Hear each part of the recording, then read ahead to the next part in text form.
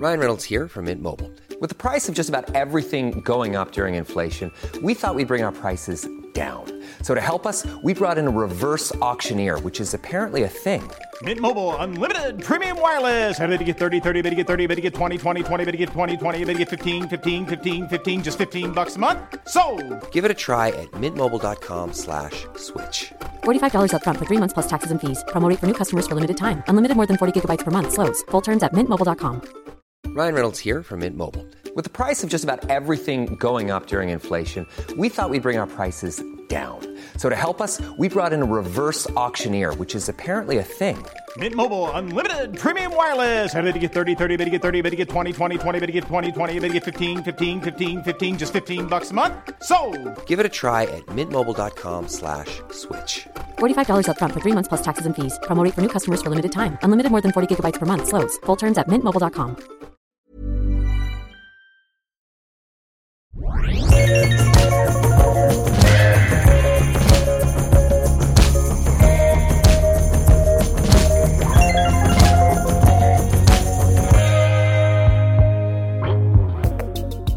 Hej och välkommen till vår podd som heter Eat, Drink, Think, Travel med Tove och Daniela. Idag har vi en gäst såklart, en jätterolig gäst.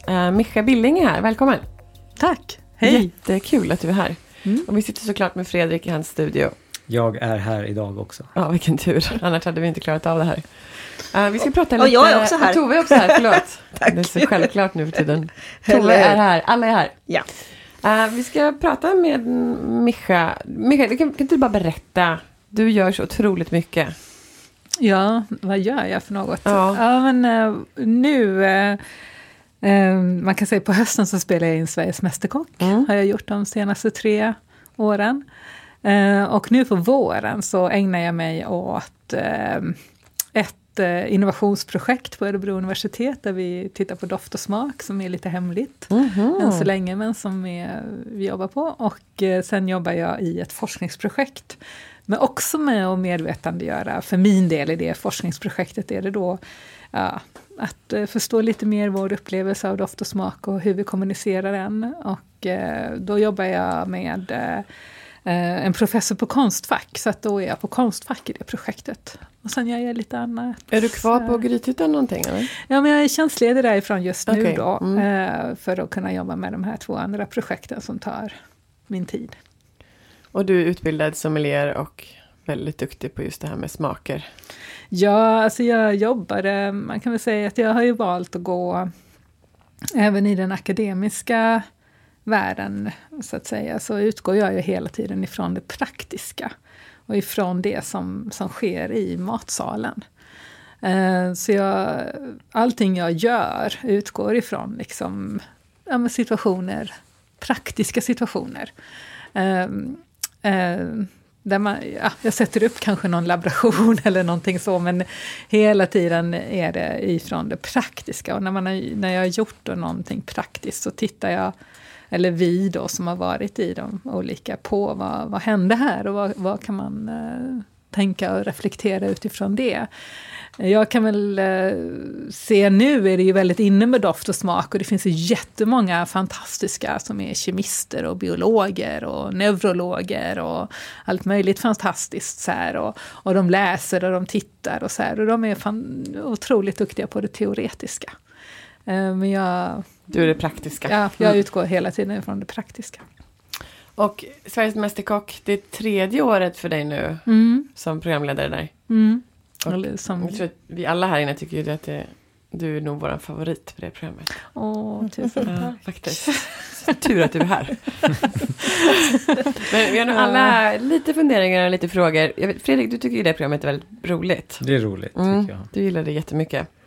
Jag har inte följt det jättenoga, men jag tittar då och då. Jag tycker också att det är ett program som sänds runt om i hela världen. Och det är väldigt intressant att se de olika, hur olika de är beroende på vart det sänds någonstans. Precis. Men jag hade en fråga om det här med svinnet. Och det är egentligen med matprogram i allmänhet. Men eftersom du är här tänkte vi passa på att fråga lite. För att jag råkar ju se det avsnittet med kalkonen. Vad händer med den kalkonen sen när de använt sina 150 gram? Ja, och den väger 10 kilo. Precis. Nej, men där är ju, nu ansvarar inte jag för köket så att säga, men det tas ju väldigt väl om hand. Dels är det ju alltid någon i produktionen som gärna tänker att jag skulle också vilja laga lite kalkon. Men annars så ser man ju till att det där kommer till, så att det används på olika sätt. Skänks till, det har varit i papperslösa någon gång och det... Så att allting tas tillvara på och går vidare till folk som behöver det och som vill ha det. Så att, det är ingenting som slängs bara? Nej, liksom. Det slängs inte. Utan det tur. Används. Jag har faktiskt legat lite sömnas över. Nej, det behöver du inte göra. Nej, vad bra. Ja, men vad skönt. Vi har fått svar på den frågan. Den ställde vi faktiskt för några avsnitt sedan.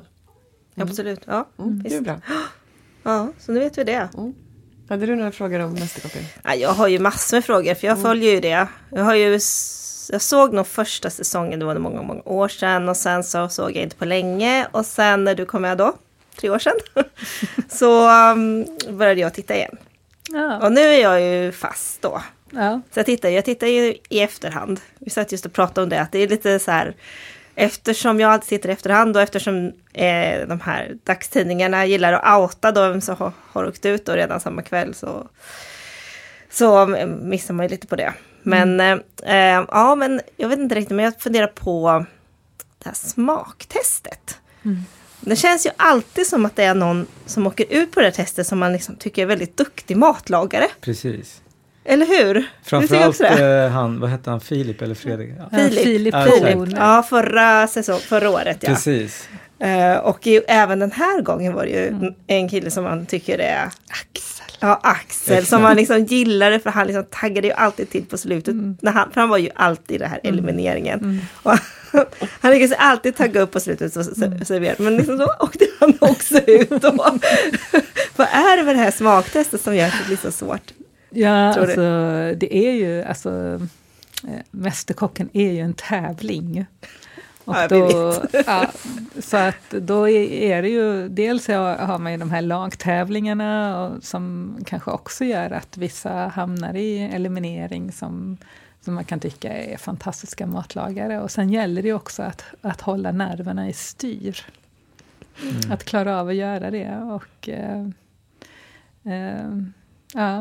det gjorde ju både Filip och Axel blev ju slagna med då en smak.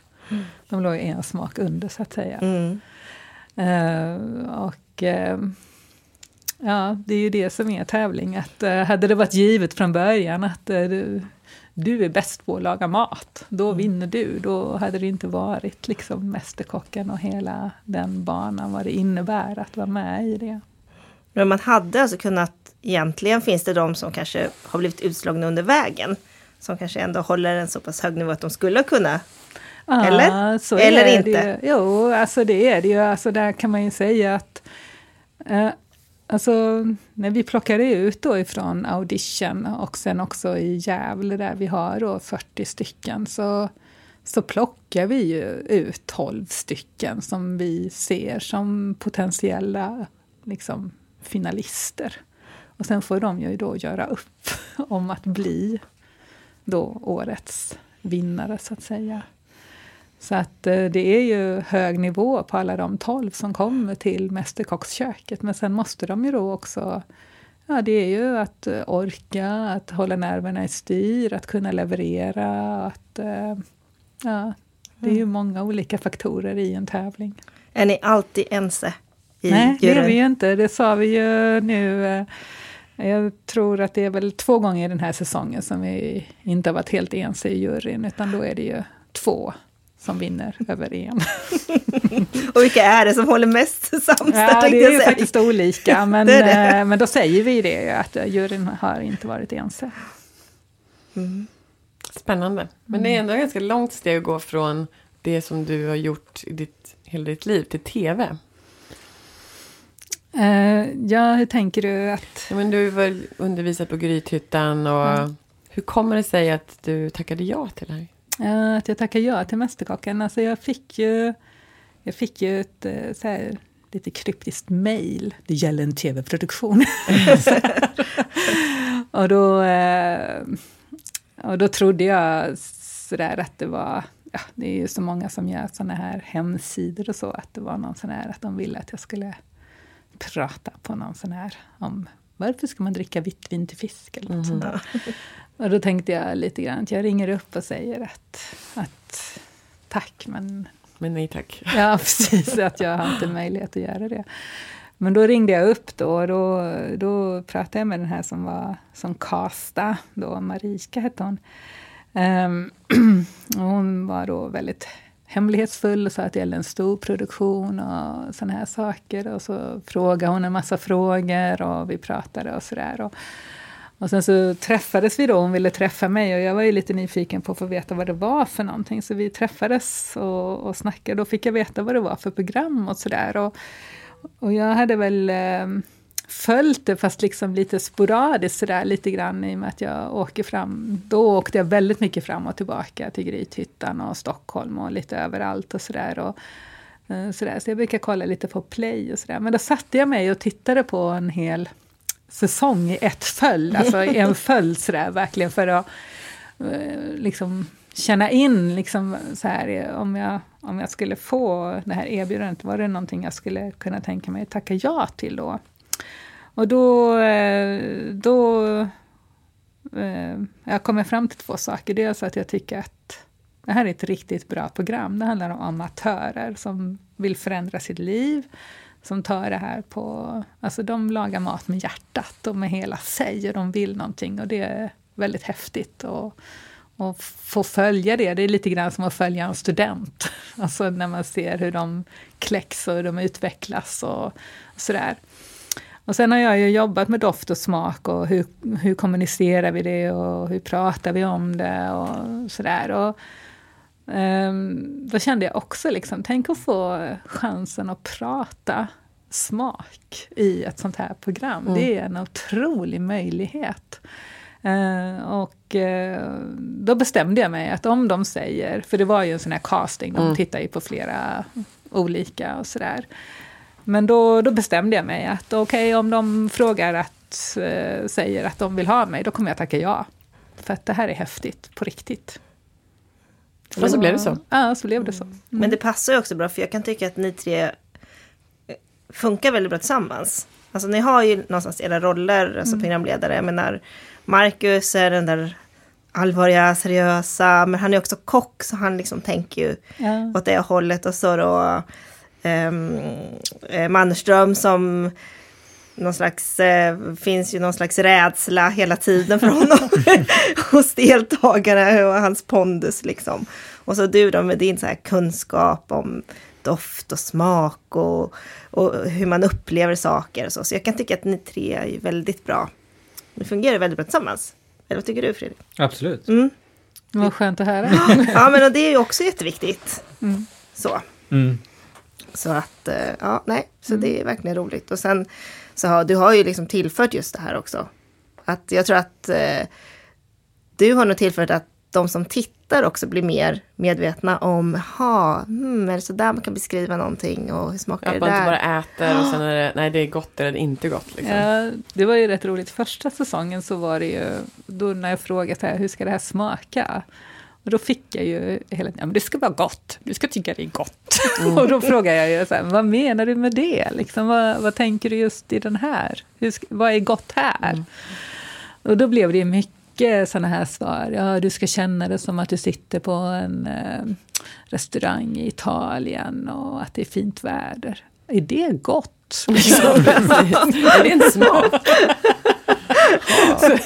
Men det är ju lite intressant, för att smak och doft, om man tittar på det, så går det ju, alltså vår upplevelse av en doft eller av en smak då, det går ju rakt in i vår amygdala, alltså i vår hjärna, i vår reptilhjärna, utan att passera ett intellekt. Och där sitter ju också det här känslominnet, så att säga. Ja, okay. Så att det är ju inte helt tokigt att man får det här, att man vill prata om en viss stämning eller ett visst minne eller en viss sådär upplevelse av att sitta någonstans eller vara någonstans. Men däremot så är det ju att kunna prata smak. Alltså, någonstans har vi ju landat väldigt mycket i att man ska rabbla aromer då. Att om man äter någonting så ska man kunna säga, ja men det här smakar, och så rabblar man då citron, tomater, en mängd olika saker. Det jag är mer intresserad av, det är att liksom, hur ser strukturen ut? Hur får du nu, om du har en jättefin fisk eller en jättefin kalkonbit här nu, hur får du den att lyfta? Alltså hur bygger du då med olika smaker? Att kunna förklara den strukturen. Det är ju intressant. Då förstår man ju också vad är din tanke, vad vill du komma någonstans. Och sen när man smakar på det så kan man ju också se strukturen, eller smaka strukturen, uppleva strukturen. Och se om man har lyckats, eller liksom, man kanske har lyckats bättre än vad man hade tänkt. Men hur tänker du då? Liksom, hur skulle man förklara då? Ja, men att liksom, hur får du att kalkonen ska ligga? Kanske, ja men jag vill att jag kommer göra den här kalkonen kommer steka på den så det blir en liten yta så att jag får en liten stekyta. Jag kommer ha lite citron på så jag får en friskhet som lyfter upp den här lite karamelliserade smaken också. Och sen under till så kommer jag jobba kanske med, beroende på vad man har nu. Säg att du jobbar med, jag kommer jobba med lite, fräsa lite kål tillsammans med lite äpple och lite lök. Och det kommer ligga som en bas i den här smakstrukturen. Sen kommer kalkonsmaken komma ovanpå där. Och sen de högsta noterna är den här citrusfriskheten. Men sen kommer jag lägga på en liten touch av chili kanske som ligger bara lite hetta som bara ger en liten extra puls till det hela för att smaka en komplett smakbild eller någonting. Nu babblar jag på här. Ja, nu blev jag nästan lite hungrig här.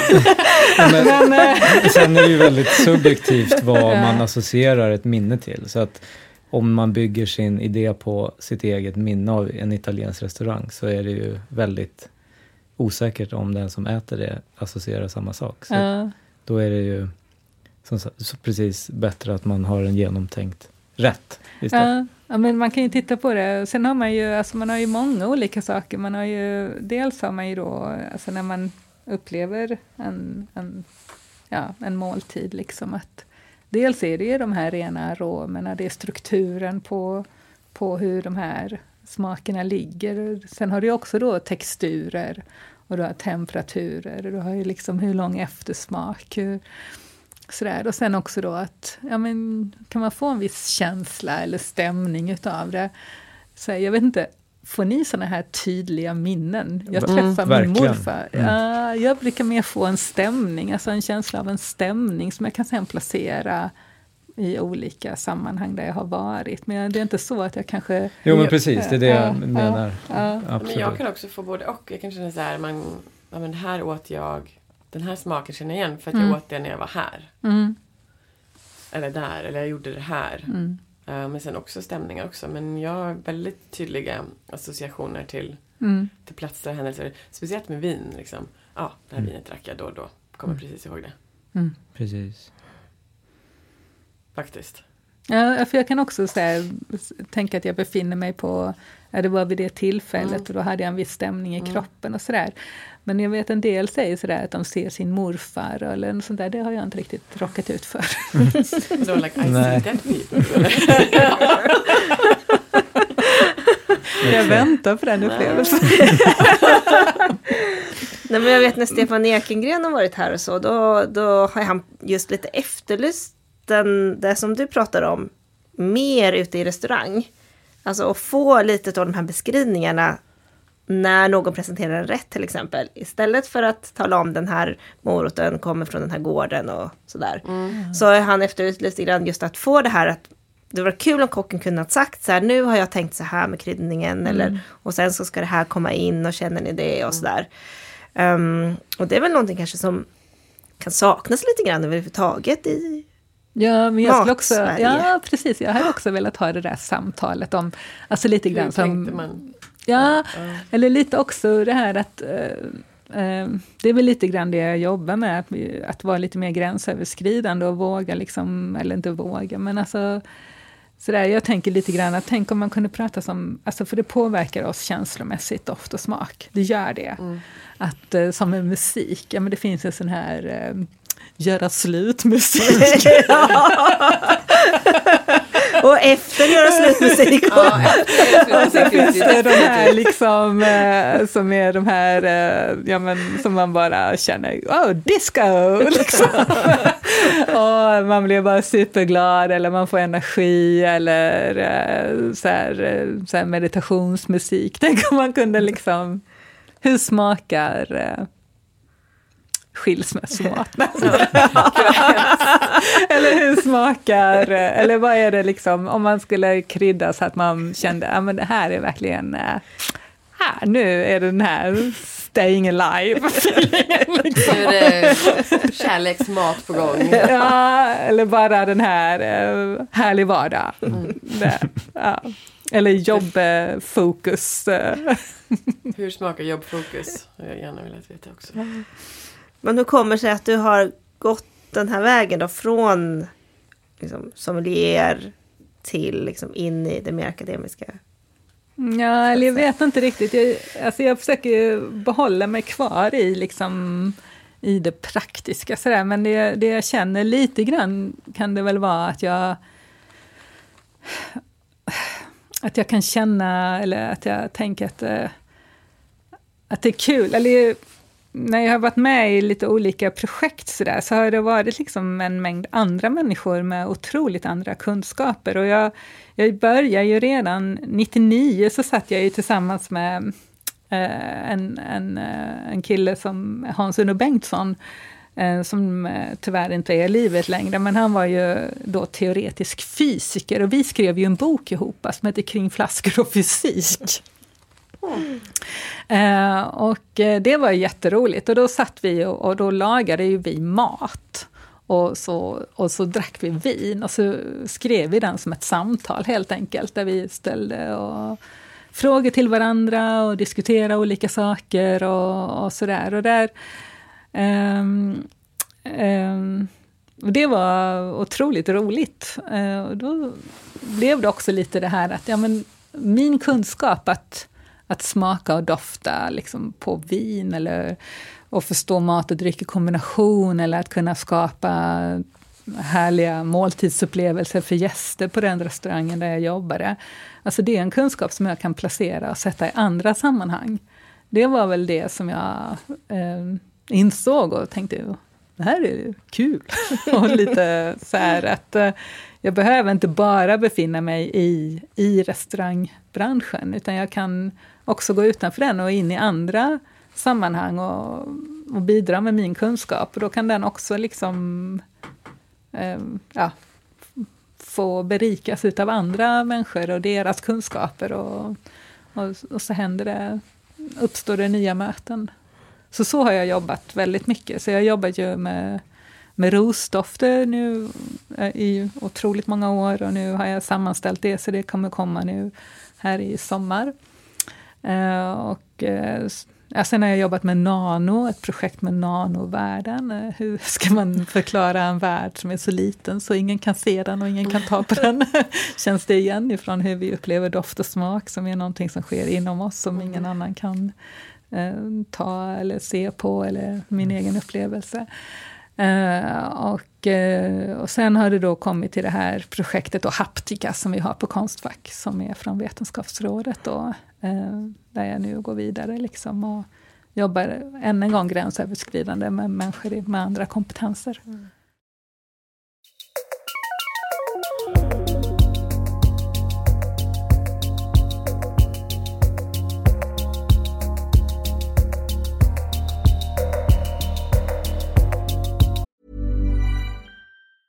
A lot can happen in the next 3 years. Like a chatbot may be your new best friend. But what won't change? Needing health insurance. United Healthcare Tri-Term Medical Plans are available for these changing times. Underwritten by Golden Rule Insurance Company, they offer budget-friendly, flexible coverage for people who are in between jobs or missed open enrollment. The plans last nearly 3 years in some states, with access to a nationwide network of doctors and hospitals. So for whatever tomorrow brings, United Healthcare Tri-Term Medical Plans may be for you. Learn more at uh1.com. As a person with a very deep voice, I'm hired all the time for advertising campaigns. But a deep voice doesn't sell B2B, and advertising on the wrong platform doesn't sell B2B either. That's why if you're a B2B marketer, you should use LinkedIn ads. LinkedIn has the targeting capabilities to help you reach the world's largest professional audience. That's right. Over 70 million decision makers all in one place. All the big wigs, then medium wigs. Also small wigs who are on the path to becoming big wigs. Okay, that's enough about wigs. LinkedIn ads allows you to focus on getting your B2B message to the right people. So, does that mean you should use ads on LinkedIn instead of hiring me, the man with the deepest voice in the world? Yes. Yes, it does. Get started today and see why LinkedIn is the place to be to be. We'll even give you a $100 credit on your next campaign. Go to linkedin.com/results to claim your credit. That's linkedin.com/results. Terms and conditions apply. Hey, I'm Ryan Reynolds. Recently, I asked Mint Mobile's legal team if big wireless companies are allowed to raise prices due to inflation. They said yes. And then when I asked if raising prices technically violates those onerous 2-year contracts, they said, "What the f*** are you talking about, you insane Hollywood ass?" So to recap, we're cutting the price of Mint Unlimited from $30 a month to just $15 a month. Give it a try at mintmobile.com/switch. $45 up front for 3 months plus taxes and fees. Promo rate for new customers for limited time. Unlimited more than 40 gigabytes per month. Slows full terms at mintmobile.com.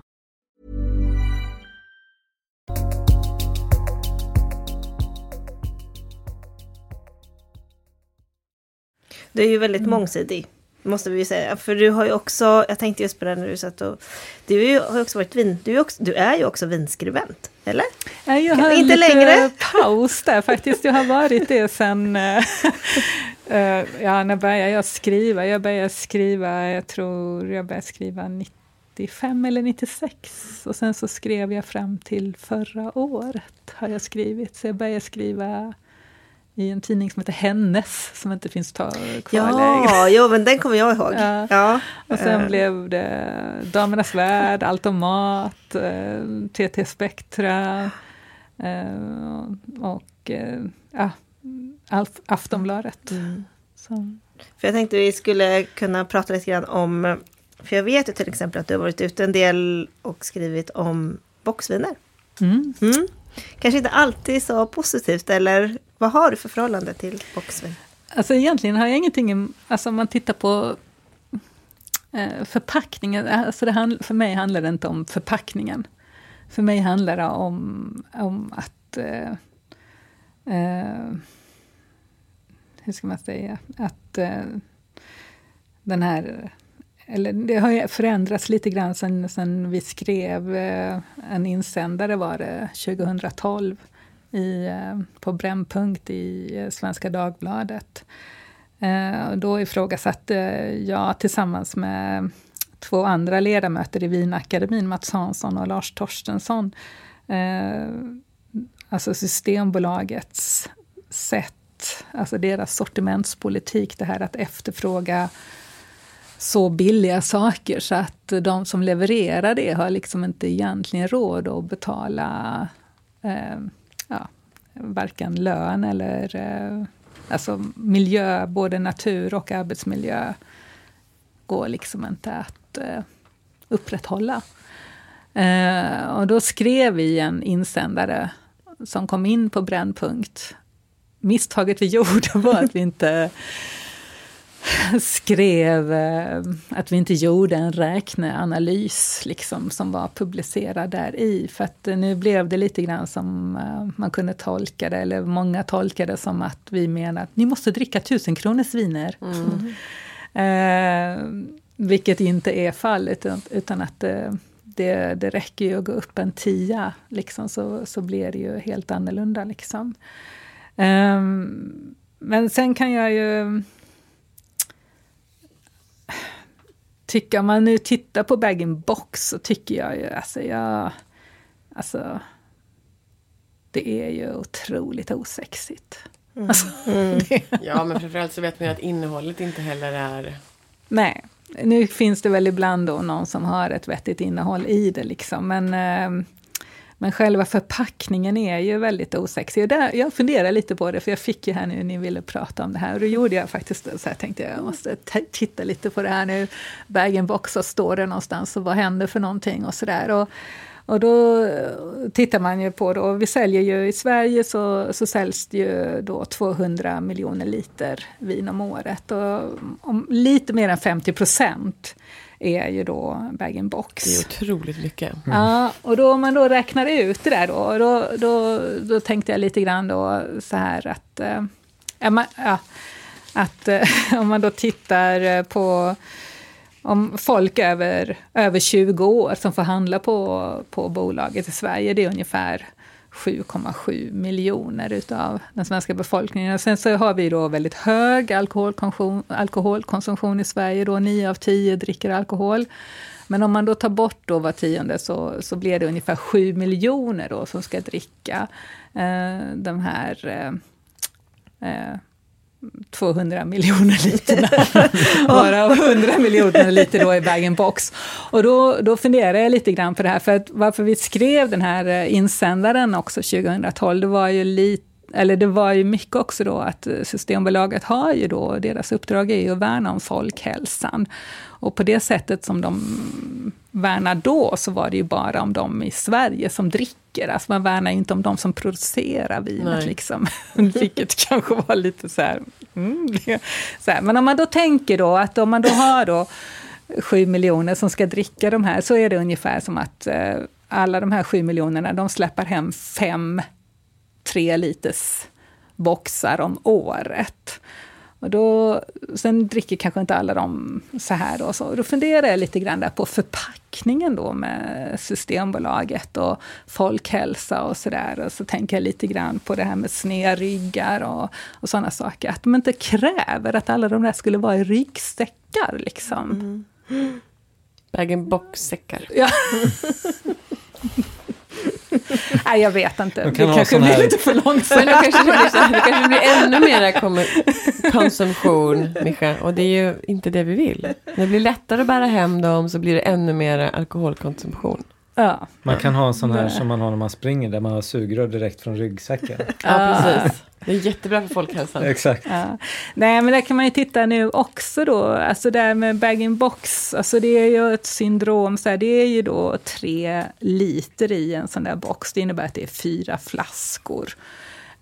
Och nu har man ju här ganska nyligen har ju Systembolaget då. De har ju då dels har man ju en sån här avgift då per liksom kolli kan man säga. Och det innebär att om du köper 4 flaskor så får du betala den avgiften 4 gånger. Jaha, det är så eller? Ja, köper du en box så betalar du den en gång liksom. Och så att, ja men det finns ju lite sådana här saker som man kan titta närmare på. Men det är liksom mer fördelaktigt ekonomiskt. Så ger man någon form utav rabatt när man köper en 3 liters bag-in-box kontra att köpa 4 flaskor. Helt galet, ja. Men det står ju faktiskt tydligt på Systembolagets hemsida att de inte gör den här reklamen. Då har de ju också sänt på tv det här att köpa sådär. Och jag vet inte. Man inte rabattera någonting och man inte försöker översälja. Och, ja, det är lite... Men jag måste fråga då. Jag har ju hört att det är mera svavel i bag-in-box. För att liksom få vinet att hålla, stämmer det eller? Det tror jag också är beroende på producent. Ja, men jag tror det jag har hört här, det är väl lite från fall till fall också. Det är ju liksom att om det skulle vara så att det börjar efterjäsa på en bag-in-box så får du ju såna här fotbollar, liksom runda grejer som kan explodera. Okej, det är så ja. Jo, men men jag är inte helt insatt i exakt om det fortfarande är på det viset sådär och så att det är så. Men det är intressant för att Sverige är väl det land i hela världen som har mest försäljning av bag-in-box. Ja, alltså i andra länder så är det ju oftast, alltså där är det ju oftast sämre kvalitet på vinerna och det är oftast kanske större förpackningar också, alltså 5 och 10 liter som man använder det som köksviner och sådana här saker och så. Men jag vet för inte. drickviner tänker jag. Ja, men det kommer väl kanske också mer. Det som jag kan känna så här lite om man tittar på sådär folkmun lite grann. Så här, när man pratar med folk om bag-in-box då säger de så här, men jag köper gärna box men jag är ju intresserad av kanske då att det ska vara ett bättre vin som finns i den där boxen och sådär. Och sådär. Men sen när man... och då pratar man liksom om innehållet, inte om förpackningen, utan att det är vad som är i. Så här. Men sen när man är någonstans sådär och på någon tillställning eller på någonting så, och man står där och kanske säger att nej men det är bra för mig, så här, nej men kom igen, var nu som folk och drick lite bag-in-box. Då är det liksom inte innehållet längre, utan då är det att man inte dricker ur en viss förpackning. Så att där finns ju också det där liksom lite olika sätt som vi förhåller oss till den. Den där frågan, eller det där påståendet kan jag också känna igen. Ja. Alltså att man väljer hellre att inte dricka än att dricka det vinet. Och folk ska alltid säga någonting om det. Men det är ju det här, det som är bag-in-boxens fördel är ju att den är, alltså, och då är det ju förpackningsmässigt enkelt att ta med sig om man ska till landet eller om man ska ute på båten. Eller. Ja. Det har ju en praktisk fördel, det är egentligen det då. Men det är väl också det här med hållbarhet, att det är liksom en bättre förpackning för om man tittar på... Jag tycker bara det är läskigt att det ska hålla så länge. Liksom. Köper ni bag-in-box? Aldrig. Nej, det gör jag inte faktiskt. Jag tycker dessutom att själva...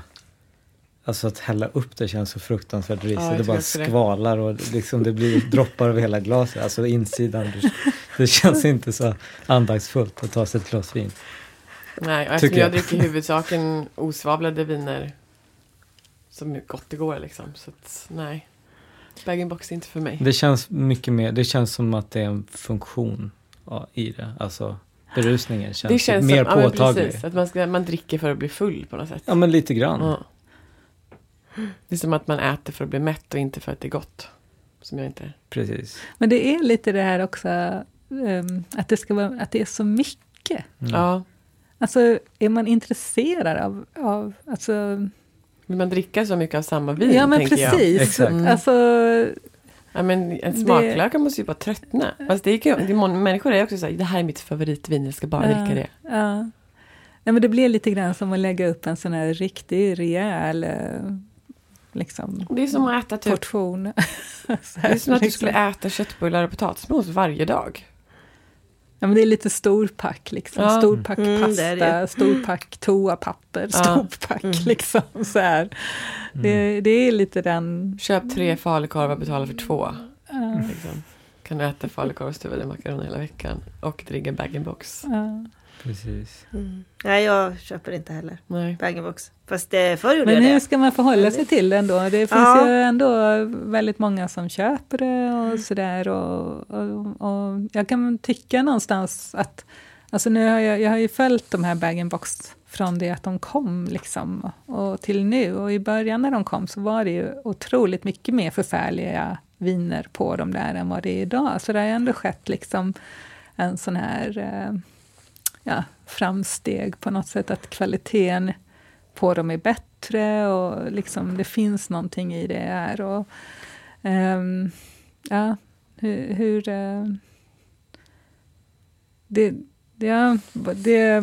de finns där och de kommer vara kvar och vi måste förhålla oss till det på någon vänster. Ja, och populärt är det ju också.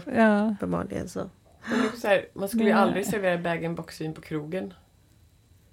Fast det kanske man gör. Fast men det man händer. Inte vet om det. Ja, exakt, det gör det. Eller? Inte på speciellt bra ställen, men det händer ju, absolut. Vadå, att de har en bag-in-box? Ja. Är det sant? Jag har varit med om det. När var då? Berätta. Ja, jag vet att jag varit med om det. Men det är ju inga bra, alltså finare ställen. Så. Men Dovas kanske? Nej, alltså lite högre ändå. Jaha. Vet du att det görs? Nej, alltså sådär nej, det vet jag inte. Däremot så kollar jag lite grann på de här försäljningssiffrorna liksom, vilka länder är det liksom, hur ser det ut? Och då kan man se, alltså de här klassiska europeiska länderna, där är det viner över 100 kronor som ökar mest liksom. Och sen är det då Sydafrika och Chile, alltså de länder som kanske började att profilera sig med att vara boxland, som fortfarande ligger kvar. Och skvalpare har svårt att komma ur. Jag tycker det är lite pinsamt som när vi var i Chile så besöker man ju en hel del vingårdar som man själv inte skulle dricka från kanske, men då säger de alltid så här: oh yes, and then we have the bag-in-box range especially for your Swedes. Man bara, ja, så är det faktiskt. Thank you very much. Så pinsamt. Jag vill bara sjunka under jorden.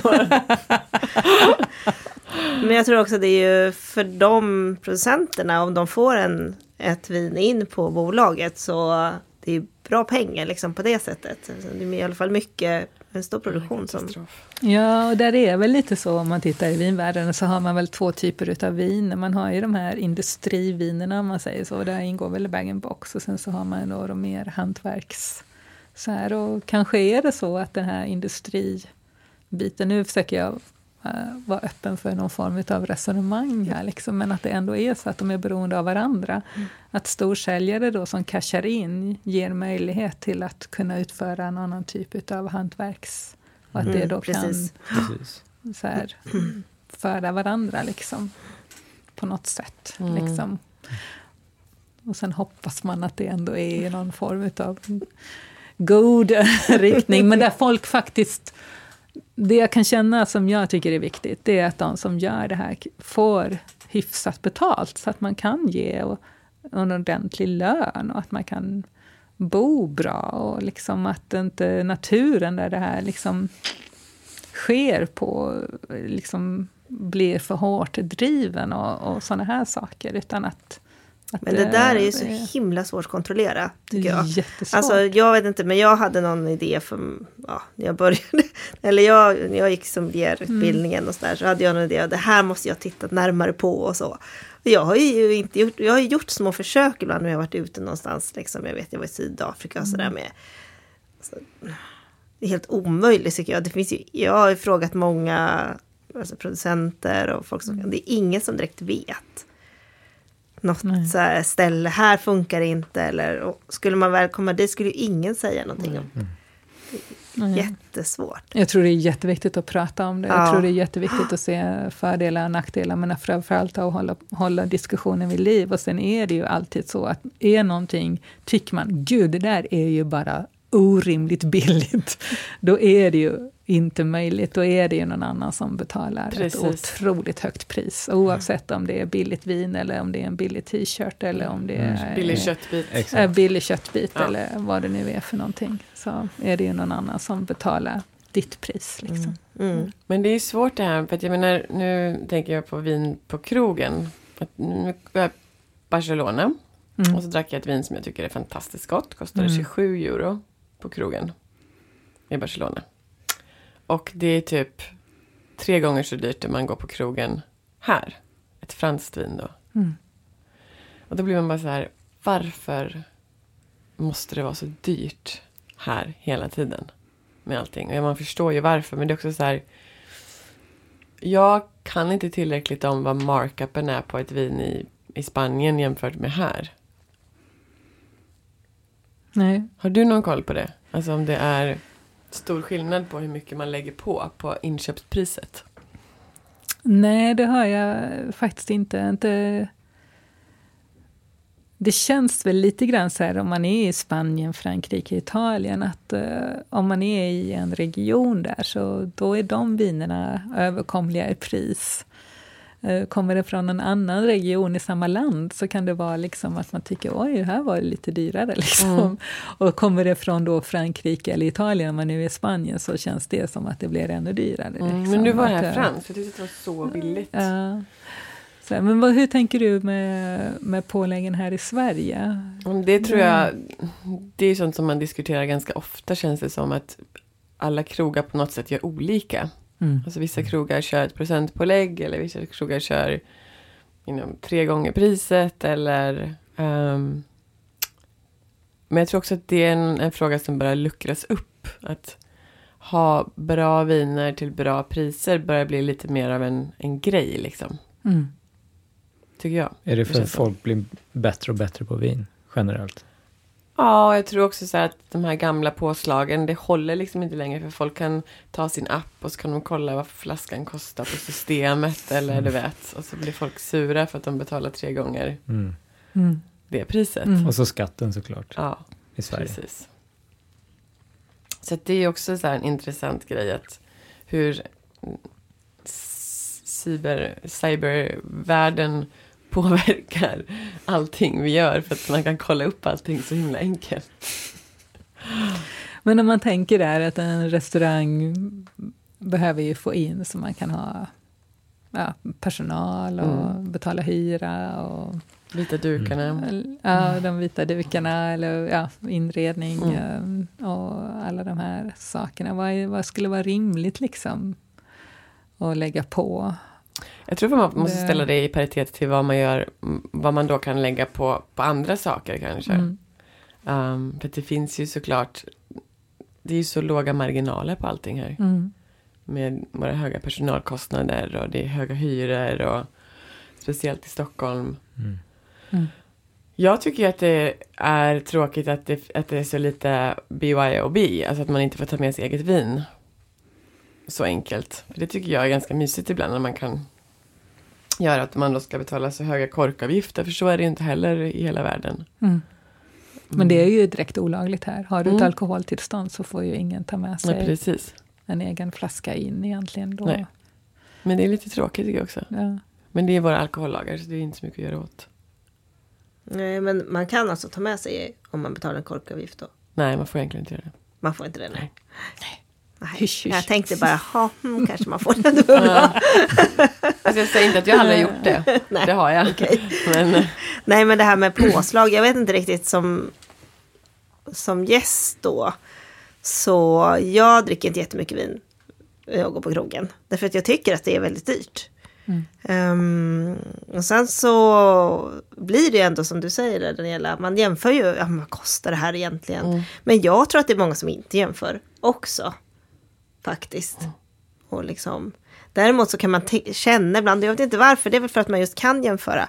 Ibland, de försöker dra in pengar på höga vinpriser nu.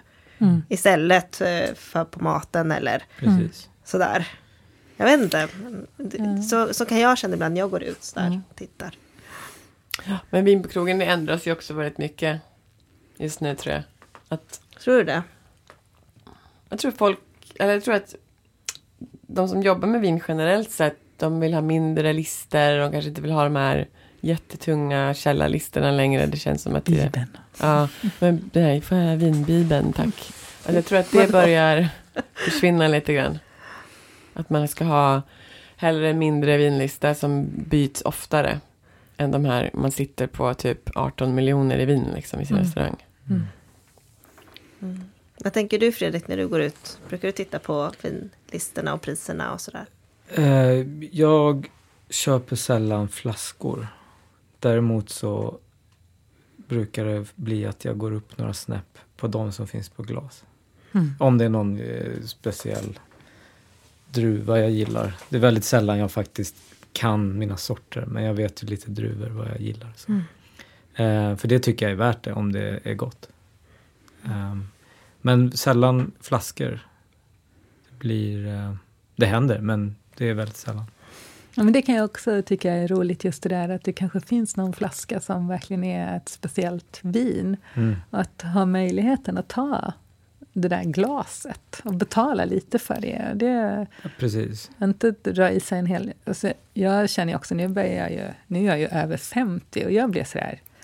Alltså alkohol, det påverkar mig. Inte så att jag blir full sådär, liksom att jag så här, nej, jag har inte alkoholproblem. Men jag känner att jag blir trött. Jag blir liksom...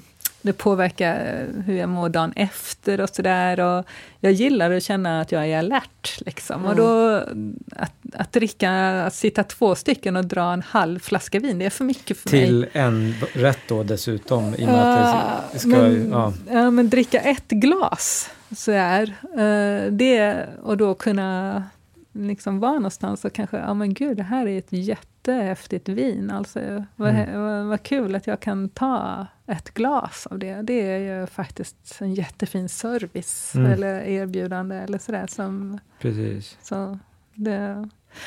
Men jag vet, när jag jobbade då på 90-talet, det är 100 år sedan, då gick jag ju på golvet hela 90-talet. Och då tog jag ju över en vinkällare där, och då var ju vinerna, priserna där, de var ju ganska höga om man säger så. Och då hade vi ett snack på krogen, hur ska vi göra? Och då var också precis där då, eller efter något år när jag hade varit ansvarig där, så släpptes det här att man kunde importera vin till Sverige. Det var ju också monopol på det tidigare, så vi köpte ju allt via Systembolaget då. Men då blev det ju det här att det kom vinimportörer och importen släpptes, liksom öppnades upp då. Och då diskuterade vi hur man skulle liksom ändra på någonting så här. Och då ändrade vi, så vi la sådär, på vissa viner så hade vi då som vi importerade, som ingen kunde kolla vad de kostade, så dubblade vi priset på dem. Och sen hade vi på lite dyrare saker, så la vi liksom en fast prislapp. Nu kommer jag inte ihåg exakt vad det var, om det var 300 kronor per flaska eller någonting som vi la. Så här. Och så testade vi det ett tag, och då, det som hände då var ju liksom att vi fick en helt annan ruljans på sakerna. Och kunde liksom också ändra vinkällan på ett annat sätt. Liksom. Och då, vi hade ingen sån här jättebibel, utan vi hade liksom ett visst antal. Alltså det var ändå en gedigen vinlista, men det var inte liksom 2000 olika, så här, utan vi hade väl kanske 50 eller 75 olika typer utav viner då på listan där. Och lite ändrade så här. Så att det blev ju mycket roligare att jobba, för det hände ju mycket mer saker. Liksom, så här, en omväxling på det hela. Så att det eller då tyckte vi att det var positivt att dra ner. Liksom, vi tjänar ju lika mycket i slutändan, för att det blev liksom en omsättning på alltihopa. Det kanske inte var så bra om folk drack mer, det får man inte göra. Men alltså, men sådär, men ja. Men har du någon favoritkrog i Stockholm just nu som du helst dricker vin på? Ja, jag är ju sån där som är konstant otrogen på ställen. Liksom, jag bor ju mitt i där allt ligger.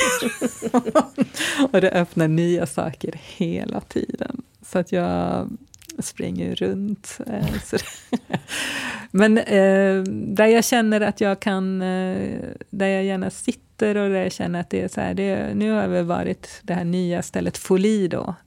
Men nu känner jag ju de som har det också liksom. Så då känns det extra tryggt och trevligt att gå dit och småsnacka lite och sådär också.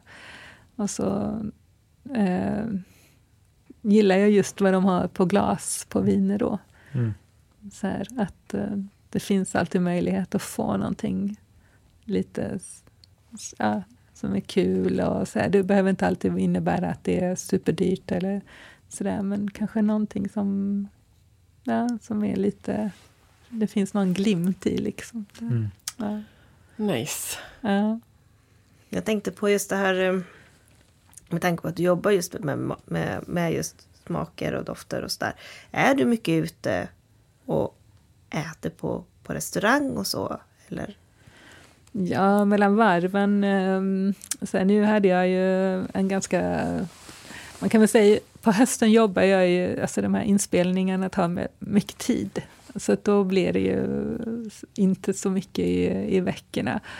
Annars brukar jag vara lite mer ute nu, men nu lyckades jag ju bryta min vänstra hand, så jag har precis börjat kunna äta snyggt igen, liksom, utan att be någon skära upp det i portionsbitar. Liksom. Så nu känner jag att jag är på gång ut igen. Liksom. Ja, bra. Kan vi se fram emot att se Mischa på restaurangen? Ni som undrar vart hon har varit. Så, ja. Ja, tack så mycket. Så vi ska runda av där, faktiskt. All right. Ja. Tack så jättemycket för att du kom, Mischa. Ja, men tack. Så intressant att höra om allting du gör. Ja. Vi får nästan ha dig tillbaka en gång till, så får vi prata ännu mer, känns det som. Ännu mera smak och doft och... Ja, faktiskt. Ja. Det hade varit jätteroligt. Ja, vad kul att få komma hit. Ja, tusen tack. Vi får fördjupa oss ännu mer i ett ämne kanske. Men glöm att titta på Mästerkocken. Och heja på Mischa. Man kan se det på Play. efteråt. Så. Play är ju sån här. Det är väldigt bra tycker jag. Play, jag älskar Play. Ja, jag med. Kan man lite på hela säsongen. Ja, men jag tycker om det där att kunna liksom dra. Precis. Götta ner sig rejält. Ja, en regnig söndags eftermiddag. Absolut. Så kör man. Tack så mycket. Tack Tove. Ja, tack. Tack Fredrik. Tack. Tack Mika. Tack. Hej. Hej.